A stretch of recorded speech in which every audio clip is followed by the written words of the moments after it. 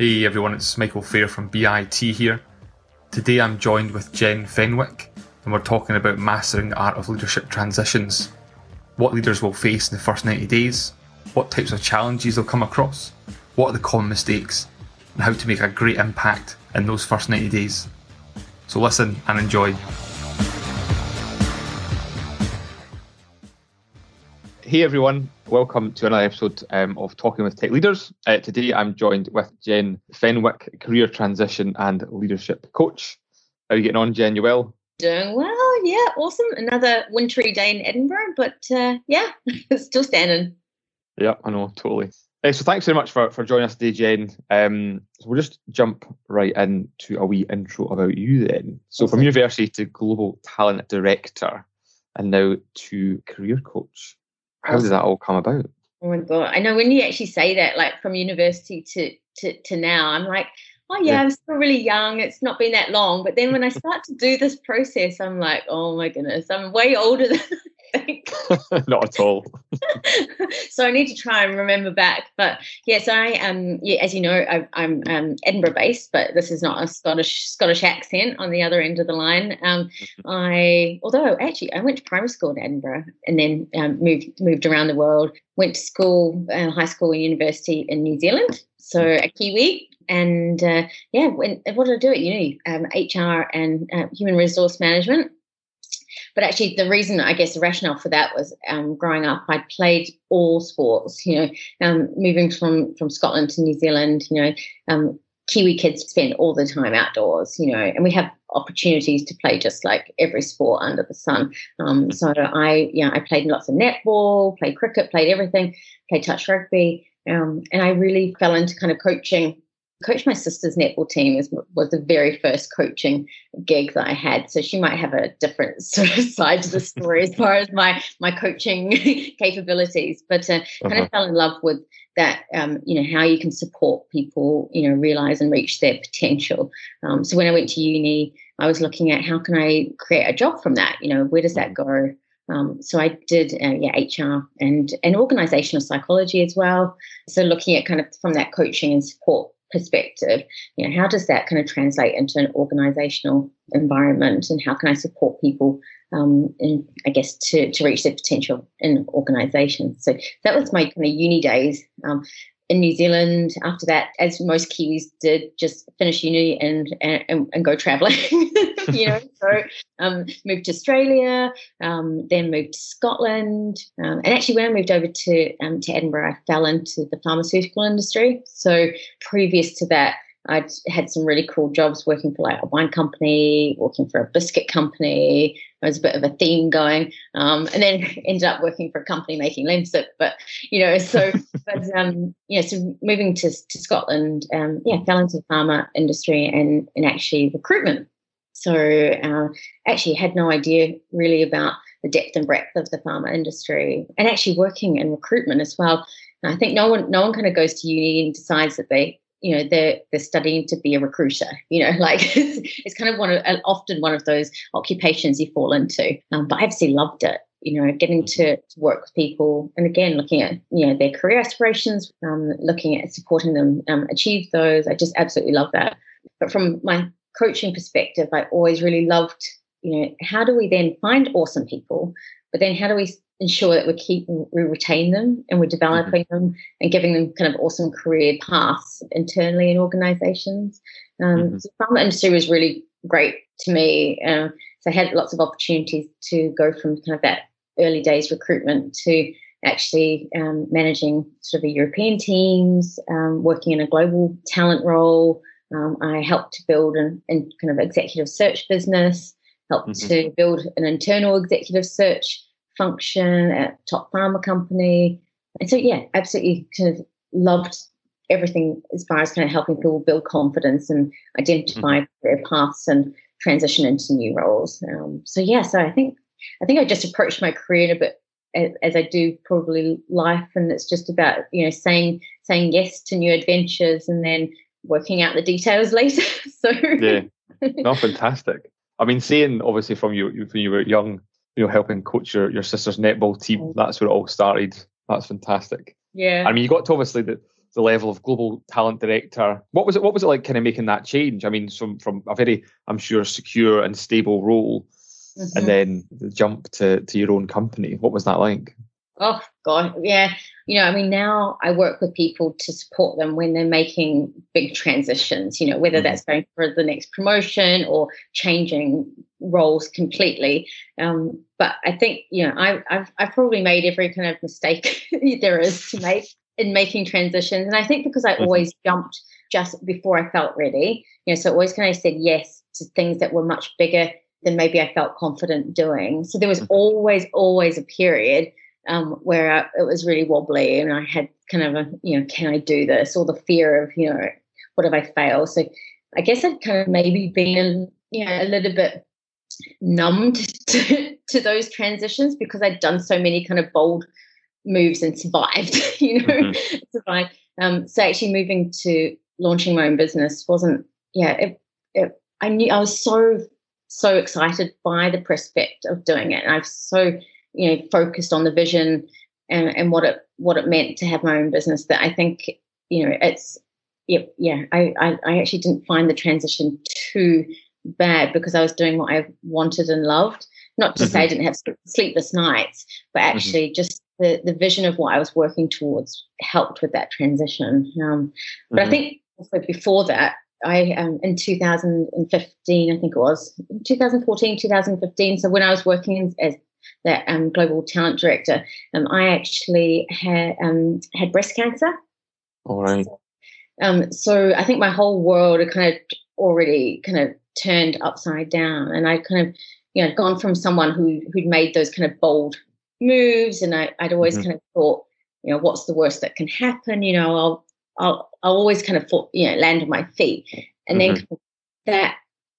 All of a sudden, you're faced with your own, mortality and the fact that, do I have a future? What does this mean? And I had about 11 months of treatment, and coming out of that, I did kind of fall into a bit of this kind of fear zone of, on making decisions from a bit of a place of fear, but I had to kind of make this decision around, how do I want to live my life? And I didn't want to be that person. I wanted to kind of get back to being the Jen who just, who said yes to things before she was ready and just backed herself and trusted herself. And I actually took some time off to just think about what do I want to do.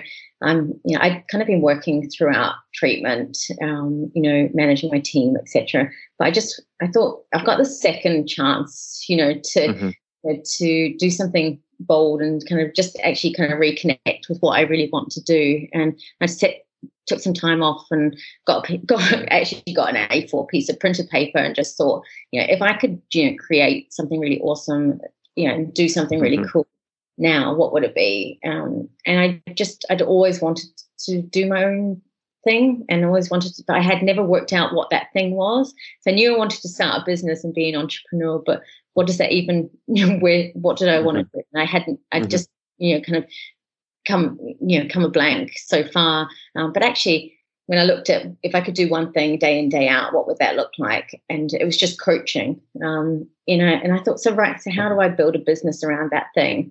So Ben, my other half, he'd left for work in the morning. And then that evening he came back and I was like, I'm going to resign. I'm going to be a coach. And he was just like, oh, he's like, holy shit, Jen. Like, you had a good job, secure job, this morning. And now you're saying you want to resign and set up your own business. Like, what happened? But it just felt so right. And there was moments where I was just like, can I do this? Is this the right thing? All that kind of stuff that we go through. But the more I started to talk to people about what I was going to do, and the more and more positive feedback I was getting, it just started to build momentum. So I think when the transition happened, I was so ready, because I'd had a 3-month notice period, to really make sure I had kind of my ducks in a row. My previous employer was like, yes, we'd love you to actually do some work for us. So I think by the time that big transition had come about, I had a really good feeling. I'd already started to lay foundations and knew that I knew I would find a way to make it work, to be honest. Mm-hmm. That's fantastic. It's a really inspiring story. I mean, to go through that adversity as well and come out of it and kind of think, right, this second chance, like you said, what am I going to do? And then making that change from like the morning to close the business. Husband walks in the door. I think he knows that once I put my mind to something, that's it. But I think he was like, "Do you want to just talk about this?" Because I think a lot of people they thought I was mad because after everything I'd gone through, people were like, "Do you not just want some stability?" I had a great global role with a Fortune 500 company. I built it up, and we were doing awesome stuff, and and I was being tapped to move up to VP. So people were just like, "Why would you leave that?" But I was just like, well, because there's something even more exciting that I really want to do. Mm-hmm. And I'm so glad I did, because actually I think if my boob hadn't tried to kill me, I probably would still be stuck. I don't know why I'm laughing. That sounds I'm sorry. That's the way you say. No, that's how I want. That's how I think. I'm just actually thankful for that, because actually now I feel like I'm kind of back on track as far as I think sometimes we can just fall into that progressing just for the sake of it, or someone else tells you what you should do next. And I think, and I get this so often with a lot of clients that I work with, they're just like, I've woken up one day and I don't know how I got here. I feel like everyone else has kind of made my career decisions. And certainly within recruitment, I mean, I think we find the Peter paradox quite a bit, where people what's next? You're a senior consultant, what's next? You're now a manager of a team, what's next? You're now a director.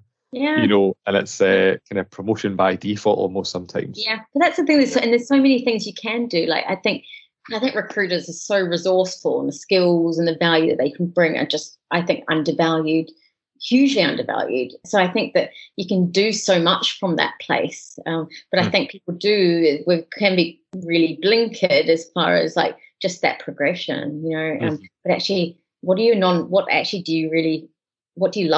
What do you want to do more of? What are your non-negotiables as far as your next role? And then how can you shape that into something? It doesn't necessarily have to be that career ladder, Oh, totally. You do get kind of like stuck on that path, and you kind of feel like it's difficult to move to the right or left, because you've kind of climbed this ladder so high as well. Yeah. So moving on to then coaching on onboarding. Or inboarding, as you said, and moving internally. Yeah.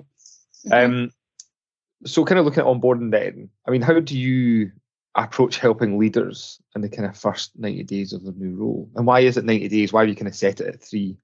Yeah.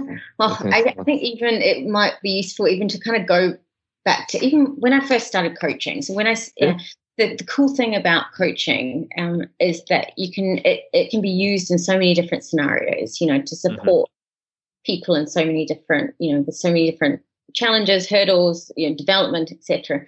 But when I set up my business, that proved really difficult as far as marketing myself, or trying to convey the value to people as far as coaching. So that kind of first 12 months, I really played around with it and took on different clients and did lots of different things, and just gave myself permission to just to go with the flow. But I really knew that at the end of the 12 months, I'd always kind of specialized, in my previous career. So I knew I kind of wanted to find my niche or where I could add most value.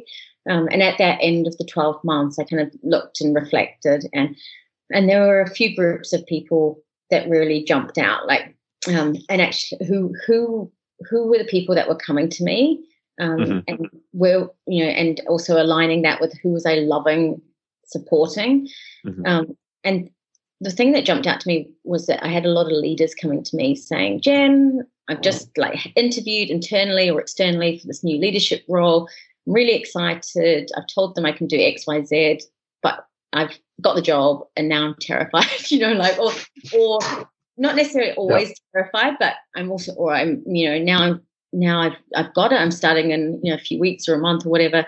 I'm also just, I'm having all these thoughts about, what if I can't deliver, or, so that, so they were, a lot of leaders were coming to me. And then I was also getting the other end. I was getting a lot of leaders coming to me saying, Jen, I've been in role for maybe 12 months, 18 months, and I'm so burnt out.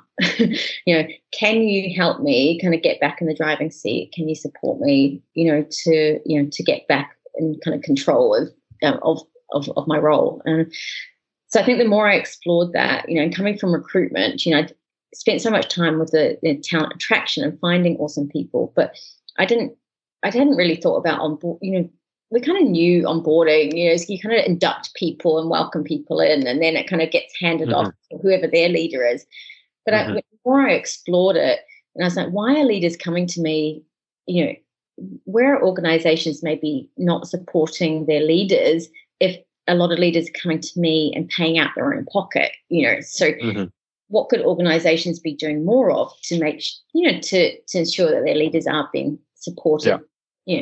And the more I explored, I think it kind of shocked me actually that, people recruit awesome people or they promote awesome people internally and then just expect people to just crack on. And I think when people are more junior, they maybe have a line manager who's much more hands-on, and it's much more about supporting that person, get up to speed. And there's a bit more of often a longer kind of support or onboarding process. But actually, as people progress, it's more pressure, more responsibility, more visibility, but less support. And actually, even, I think something crazy like that, 90% of organizations don't actually have a robust onboarding program. They maybe do induction, but they don't actually have a really strong program. So that's why I kind of started to offer that, and working with, because I think organizations are missing a huge trick, and I think we spoke earlier about, coaching, coaching originates in the sporting world, and if you think about, athletes and sports people, of all levels, everybody has a coach, or support, everyone has a support crew to get them up to speed and make sure that they're being the best that they can be. And it doesn't mean that person, needs support, but actually they can accelerate their development, or they can push the boundaries earlier. And actually, so I think, and that's, so now what I do is work with, offer that to organizations. And actually I also work with people, leaders coming to me individually around that kind of first months, and how can we, even before day one, help them to kind of get their head in the right place, have a bit of, have a kind of a transition plan, or looking at how they're actually going to approach their first months, where they need to focus, so that they can lay the foundations really early. And then actually, transition, with confidence and ease. Because I think if you look at like the occasions that are most stressful in people's lives, we're talking about like death in family, getting married, these starting a job or moving house. Starting a job is like right up there as one of the most stressful things. Starting a new job is one of the most stressful things that you can do. But I want to change that. That's what I would love to do. I would love to change that story, because it doesn't have to be. Because if you approach starting a new role, and there is an art to navigating new roles in those first months, and if you can do that, you can do it with confidence and ease, and it can be relaxed, and you can make a big impact. And it doesn't have to be painful. so if I can help change that narrative, I'll be very happy. No, I completely agree. I mean, you see these guys like chief exec level or C-suite, and these guys do tend to have some form of coach, from the organization. But if you've got your kind of like, you've been promoted within the organization to a head of role, I don't even think they know about it. I don't even think they know that the people above them are getting coached. And it's not ever been introduced to them. I certainly didn't know. I mean, I know it goes on, but to what level? I definitely didn't. I mean, what kind of challenges do you find that people face in the first 90 days? I mean, is it kind of overcoming their own, not their own fear, but a kind of their own, what if this happens? What if this goes wrong? Because that's the kind of human condition. is to worry about something and then try and answer every single problem before you even start any problem. There's nothing there. Yeah. And this is the thing: transitions are complex. And actually, the more senior you become, the more complex it does. It often is. But I think if you're about to start a new role, if you just sat down and wrote on a piece of paper all the things that are going to be new in your new role and just listed them down, you probably fill an A4 page. Actually, it might be that it's a new organization, so it's a new culture, there's new people, there's new systems, there's new processes. It's maybe a step up in your role, so there's new learning, there's so there's if you wrote all the things that are going to be new in your next role, and so I think people maybe underestimate all the newness, and that's actually then leads to to maybe the overwhelm. But you hit the nail on the head. When we go through periods of growth and change, all our deep-rooted fears, like natural human fears, come to the surface. It's the fear of the unknown, the fear of being judged. Can I deliver? Am I going to be successful on this? And so it all comes to the surface. And you're never going to fully be able to quieten that, but it's just almost being aware of that. And that's normal going through a period of change. But there are things that you can do to quieten that voice. And that's often about just starting to build a bit of a plan. Yeah, I mean, For me, I'd call myself a prepper. Yeah. So from that fear, or from you pretty much seen the email yesterday ahead of our podcast. But it's making sure that I don't drop the ball, or making sure that I'm not missing anything or making silly mistakes. And I think that fear drives me to make sure that I'm fully prepped. But then you get people, so maybe say like I'm a thinker or a prepper, then you'll get people who are more feel. Kind of flying by the seat of their pants. But what do you see in leadership roles predominantly? Do you find people are a complete 50-50 split? Are people more feel? Are they thinkers? Are they preppers? A mixture of all. And again, that's it. I think regardless of what you are, there's going to be things that you might be someone who is quite confident going into your new role because you do focus on this particular area. But do you still have blind spots, or you might be someone who just wings it, but then actually could benefit from doing some planning. You can pull them up in different areas. Yeah, definitely, and that's why I think it's really useful. And actually, I think again you mentioned something just previously about. A lot of top executives get coaches. It's almost like a given now. But actually, I think organizations are missing a massive trick, because by that point, and I've seen it before, often you do get leaders who've maybe formed, biases or bad habits, or, I can spot leaders in organizations who haven't identified and closed learning gaps, or because, you can spot them when they get to senior level, being the, defensive or that kind of bully leader, because you can see how if leaders at a really early level, even moving into a first-time leader role, if they can get coaching and support right from those early, and every time they have a big transition, make sure that they're kind of getting coaching and support to take them to that next level. And I mean, the benefits are just, huge, because I get a lot of first-time leaders who say, I'm moving into first-time leadership role and I'm just being told to crack on, but they're just like overwhelmed, and they're like, oh God, I don't know where to start. I don't know who I am as a leader.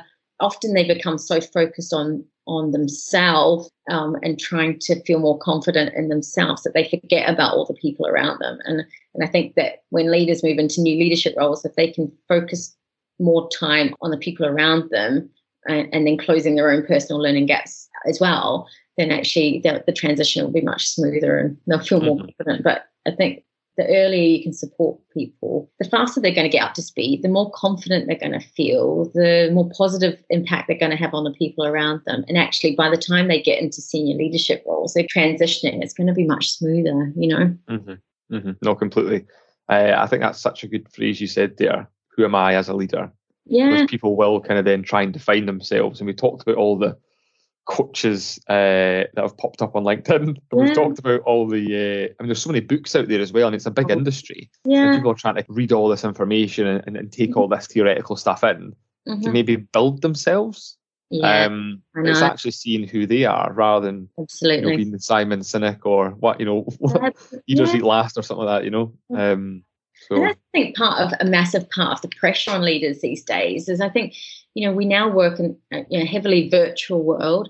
There's so much pressure coming at us from all sides as well, and that's people are looking at, people got a perception of what a great leader is, but actually leaders come in all sorts of forms, and you don't have to be that kind of really heavily extroverted leader of old to be a successful leader. That's actually I kind of sit on introverted, extroverted, but and so I think it's that looking. Yeah, actually, I think we spoke about before that I get a lot of leaders coming to me, or in our early conversations working with them, is they say, I've read all the leadership books, but I'm still feeling stuck. I'm feeling really overwhelmed. I don't know how to tackle this, or I don't know what to do with my team. And I think it's because they're looking for the answers in books. But actually, what I love to do, and actually what I get to do as a coach, is actually to bring out the answers from within them, and I think this is one thing that people really get stuck with when I first say, who are you as a leader? Who do you want to be? How do you want others to see you as a leader? And actually, what is expected of you as a leader at this level? And just asking some of those early questions, it changes everything, because and getting them to feel confident in who they are and who they want to be as a leader. Because actually, a lot of when things go a bit squiff is often when people are trying to be someone else, trying to be the leader they think they should be, or they think is expected of them, or rather than just getting comfortable in their own style, That was so good advice. I think many people think that they need to be the extrovert, they need to be the loudest one in the room, they need to be the one that comes up with ideas the quickest, that's direct and being that kind of old school leader. Like, it makes me think like wealth management, or like, or financial services, with the pinstripe suit and stuff, and you're kind of like, it's the movies as well, I'm sure, don't help anyone. Yes, I know. Yeah, we had the IT director of ARM UK on last month, and he was talking about a piece of advice for people, and it's at leadership level roles, and it was about being quiet in a meeting and not actually listening to people who aren't the loudest. Yeah. So just because people are kind of getting their point across doesn't mean it's right. And if someone's not participating, maybe it's because they're more introvert, and maybe trying to catch them somewhere else outside the meeting, like, what are your thoughts on that, and try to kind of pull that out. Absolutely. Yeah. And actually, it's really interesting. Again, I think when leaders start new roles, it's something that we often, if they're not feeling confident, they'll get cracked into straight away doing the doing, and wanting to show and demonstrate their value and their worth. So get cracked on that, taking action. But actually, it's so important for them to take that step back and, ask questions and listen and observe, and make the time to do that really early, because that sets them up, and actually it's, I think the more you can ask questions and do that, actually it shows, it really engages people in you and builds trust, and it gives you the insights to then move forward. But I think absolutely being a strong listener is definitely in kind of an undervalued trait of leaders. Yeah, I'm sure there's a story. This could be fabrication, I'll say it with. But there's a large financial services company recently that hired a new chief exec or senior leader. I think they just sat in meetings for the first 6 to 12 weeks and didn't say much. And I think it was on the 12th week they went, promoted, fired, promoted.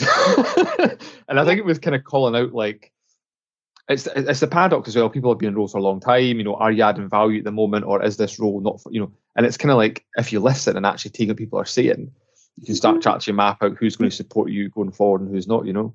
Absolutely. And if you think in organizations, leaders are sitting on a gold mine of insights and information, so if you're starting a new leadership role, actually, to help with your own onboarding or transition, or is just actually to watch and listen and see how things are going. And and the culture, the politics, the different people, and I think doing that early on, just because that knowledge is absolute power. And then so I work for GSK, which is a really well-known big pharma company, and I remember one of our global heads, he said he would do for the first 3 months, he would observe, listen, get to know people, kind of get to know them on a human side. But he wouldn't take any action for at least 3 months, and he wouldn't make any big decisions for 6 months, because he just wanted to really make sure. And I mean, it's not always not always able to do that in organizations, because sometimes you do need to come in and and make decisions faster. But that was his approach, is just taking that time early. And I don't know if you've got anyone listening who's maybe moving internally. I'd say this is where maybe some internal promotions derail, is that often when leaders move internally, they may be still doing part of their old job, they're still doing some of their new job, and they maybe feel the pressure and the expectation of hitting the ground running and delivering straight away on whatever. But actually, I think if you approach, often there's a need to approach it as if you're maybe joining the organization for the first time, and again, taking that time early to, again, gather insights, to learn, to observe, because I think that I see that all the time with internal moves, is that they don't take that early time that you would do if you started in an organization for the first time. Yeah, which is really important. I think people that maybe have been in working within a team and then they've moved into a development manager role, for us example, or they've moved into a head of role, they kind of almost don't have to change and become the person that's having any friends in the company and doesn't talk to anyone. But there is a kind of take a step, think about how you should be approaching things. Absolutely. Maybe how you're working with people going forward, how you can help them, and trying to re-establish some of the connections. Not massively, but that's what I love doing. So I work with, I still work heavily with kind of pharma, biotech, tech companies, and so a lot of the organisations that I work with are growing quite rapidly. So you find a lot of people moving internally and being promoted quite quickly. And often one of the things that I hear a lot is, I used to be colleagues and sit at the desk and go to the pub with this person all the time, and now I'm their manager.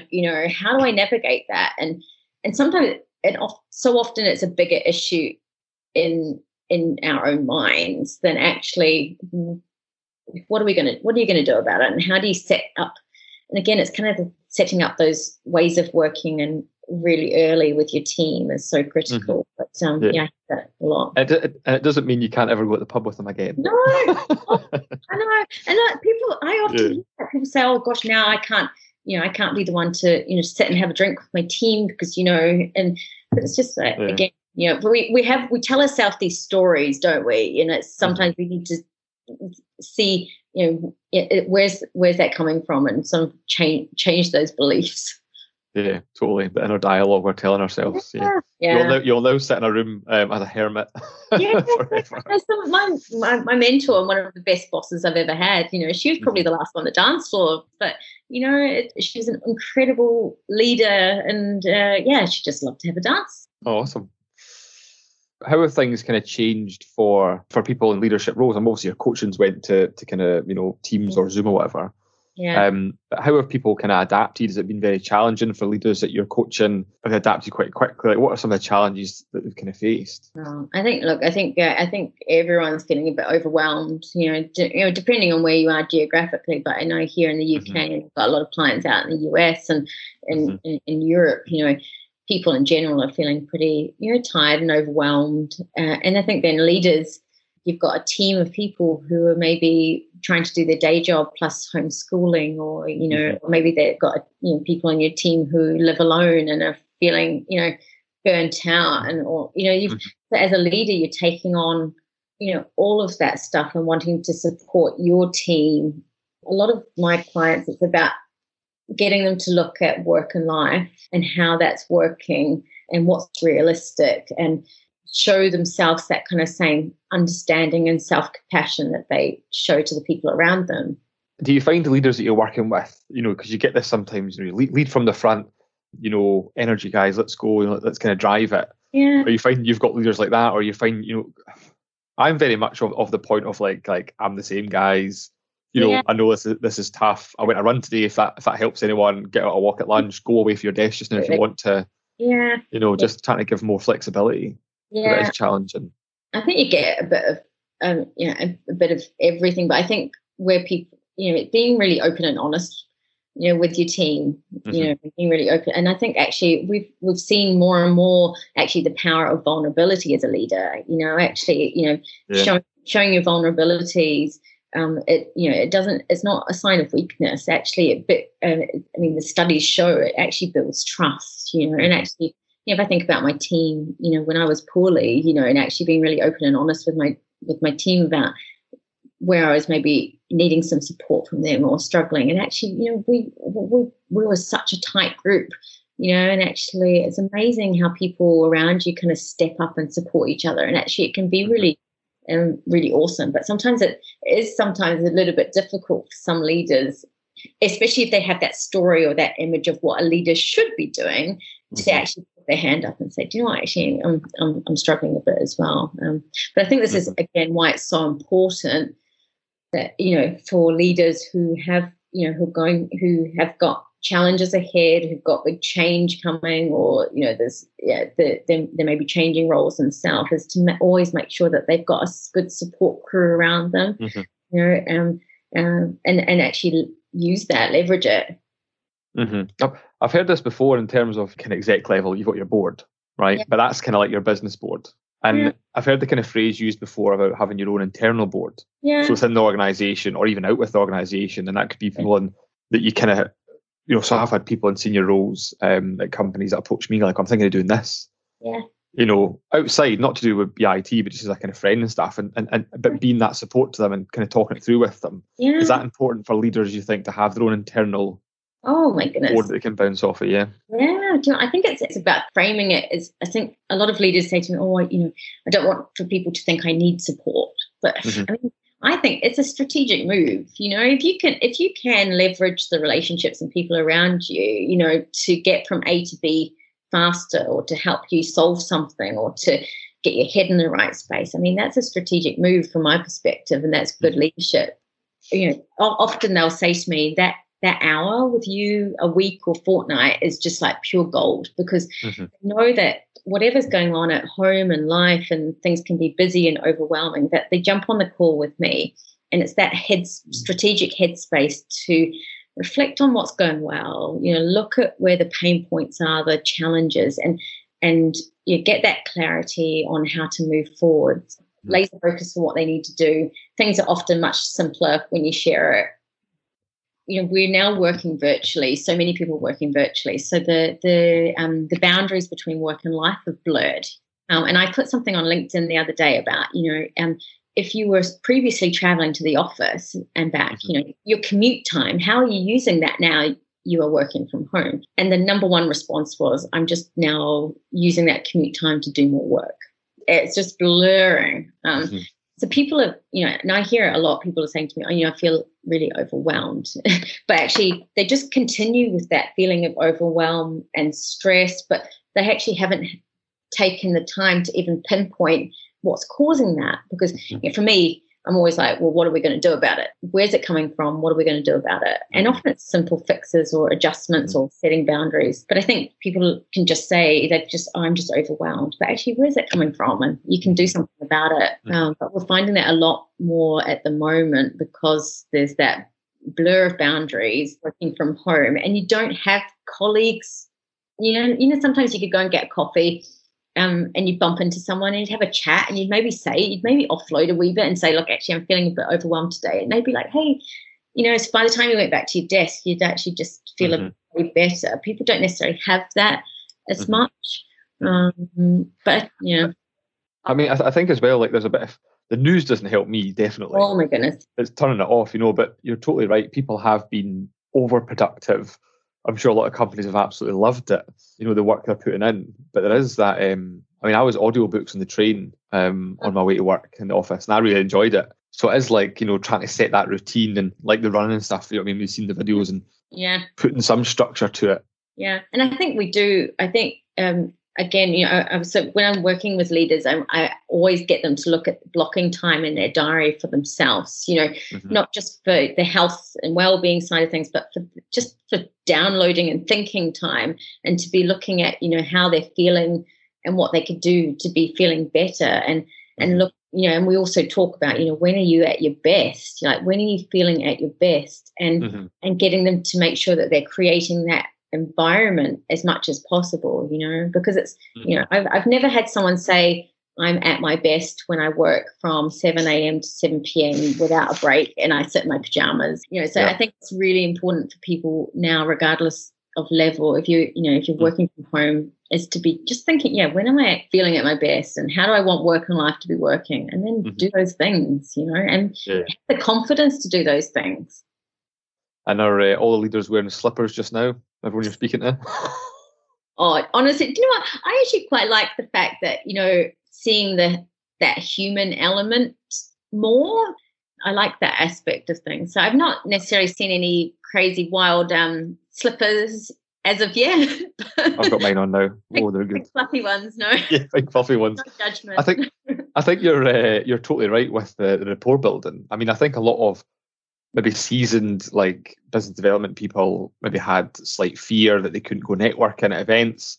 That there's so much now videos on LinkedIn, the marketing stuff that's going out there. It's kind of flipped. But I've built stronger relationships over the last year, doing video calls into someone's house, seeing their tropical fish, their kids walk past, who's their dog. You're literally learning so much. And then when you see them, I think the meetings are longer. I mean, at first I was putting half an hour in, and now your client meetings are an hour because you're doing, I don't know if it's in Sweden, if it's true, but you do your kind of 15 minutes of chit chat before you talk in a business. That's happening on every call. You're just like, talking through how their day goes, what they're up to just now, how they're finding things. Like, I think you're really kind of sharing quite a bit of energy with people just now. Because what are we all craving? And at the moment, it's human connection, isn't it? And it's sometimes it's not realistic to be able to do that constantly, but it is that, like, and I think it is so important that we are connecting with each other to just see, how are you doing? Like, I think for you as well, in your industry, actually, and why you're successful is probably because you actually do care. And I think that's definitely, it's been nice to actually getting to see that more human side. Yeah, definitely getting the kind of rapport building. And just people with their guard down more, so they're kind of open to chatting about more stuff. Yeah. And getting so much more out of it both ways. Yeah. You mentioned burnout as well. Are you finding it's quite prevalent just now? Are you identifying it in people you're speaking to? Can you see it coming? Do you know what? Burnout has been a massive issue for a long time. Actually burnout was even first coined back in the 70s by an American psychologist observing it in healthcare professionals. So burnout's been around for like ages. It's something that we talk about a lot more now. It's much more kind of visible. It is a whole new ball game now, especially because people are working virtually. So, previously, if you're in an office, you can observe, but actually so often people are good at jumping on a Zoom call and putting on this persona or this face. And now, people having time in their own heads and not having the boundaries is a massive problem. Yeah. So what's the advice I give to my leaders? I think it's just exploring how they're feeling right now. And if they say they're feeling, hopefully they're not. If we've been working together from early on, we've hopefully set up things in a way that they shouldn't be feeling. Mitigate that. However, given the fact that we've returned into kind of lockdown, and a lot of my leaders are homeschooling whilst trying to, lead teams, etc. It's a given that we kind of have this roller coaster. So I think it's about actually looking at what's achievable, what's realistic, looking at how work and life can be working together, and just also cutting themselves some slack. And I mentioned as well, about people, I suppose, sharing as much energy as you can to help people, and people offloading. And my own energy, I think I've talked about, like I'm very optimistic, glass half full, but you get some days as well, like I don't want to go that run, and it always helps. How are you though? I mean, are you laminated? Because you're speaking to all these leaders. They're obviously not that they're offloading. You're kind of trying to pull it out to them, and you're pulling out the venom, and you're kind of trying to get them refreshed. Yeah. How do you deal with that yourself? I mean, day in, day out. Yeah, and that's I'm like you. I'm pretty. I'm for the most part a really positive person, and I've got good energy levels. But absolutely, if I think even since returning since the festive break, I'm taking on a lot of all the stuff. I've got leaders who are coming up against all sorts of different crazy challenges right now.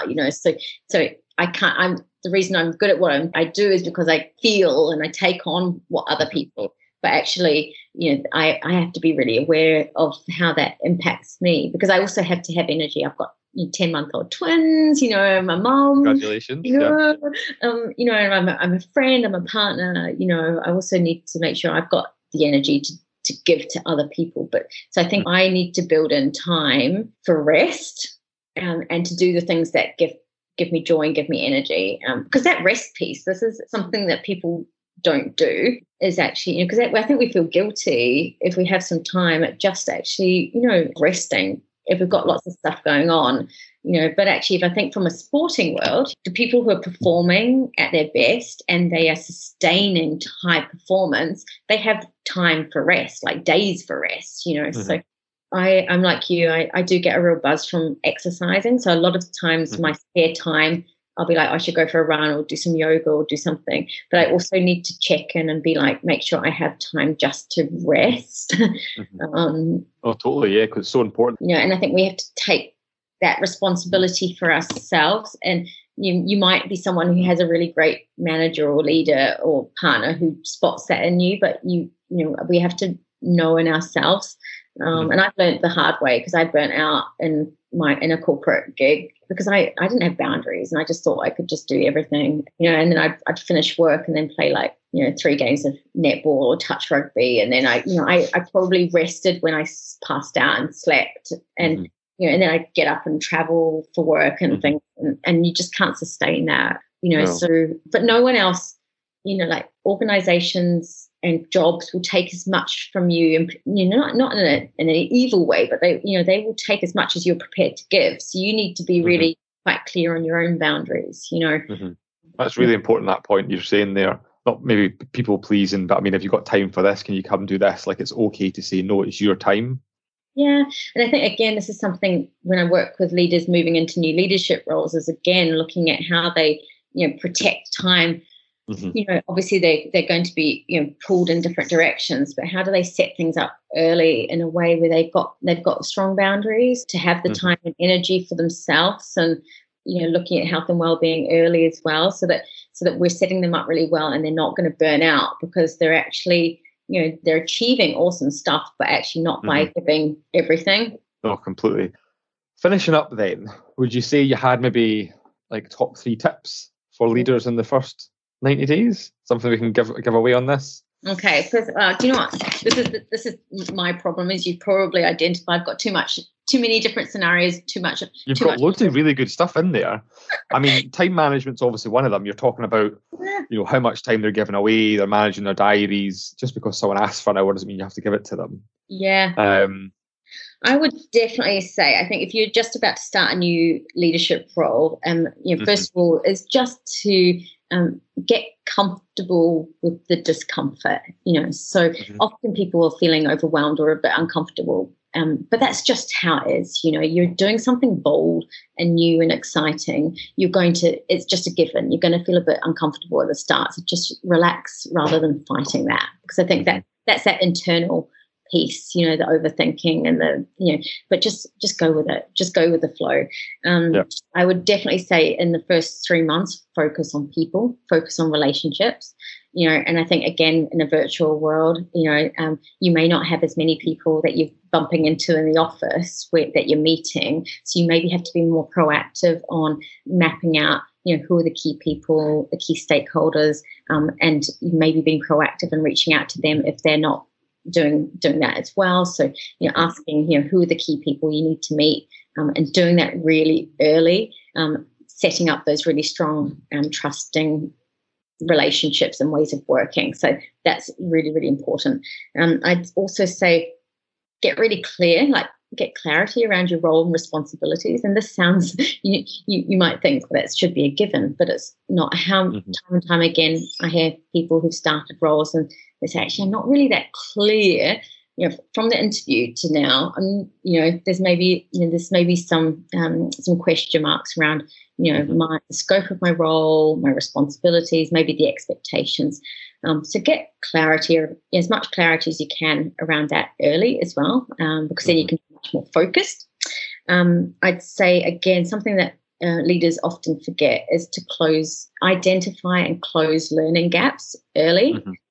Again, sometimes, we get in and we want to roll our sleeves up and get stuck in and deliver and show that, we're the right choice for the job and this is the value we can bring, but actually forget to actually spend time early identifying maybe what's new, where our learning gaps are, and close it, because that's going to boost your confidence straight up. And then make a plan, make a bit of a loose transition plan as far as how you're going to approach things. Because again, that's going to help with the internal monologue. Because if you've got a bit of a plan on how you're going to approach things, then all the other stuff, the noise, can fall by the wayside. So that's more than 3, but hopefully. Well, that's awesome. That's been fantastic. Thank you so much for your time. I really appreciate it. Yeah, amazing. We've done that. Meanwhile, the twins haven't made a noise. That's perfect.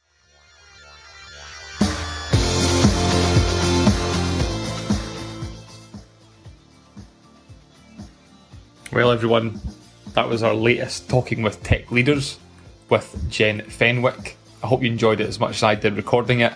Stay tuned for next episodes following later in the month, and have a great week. Thanks.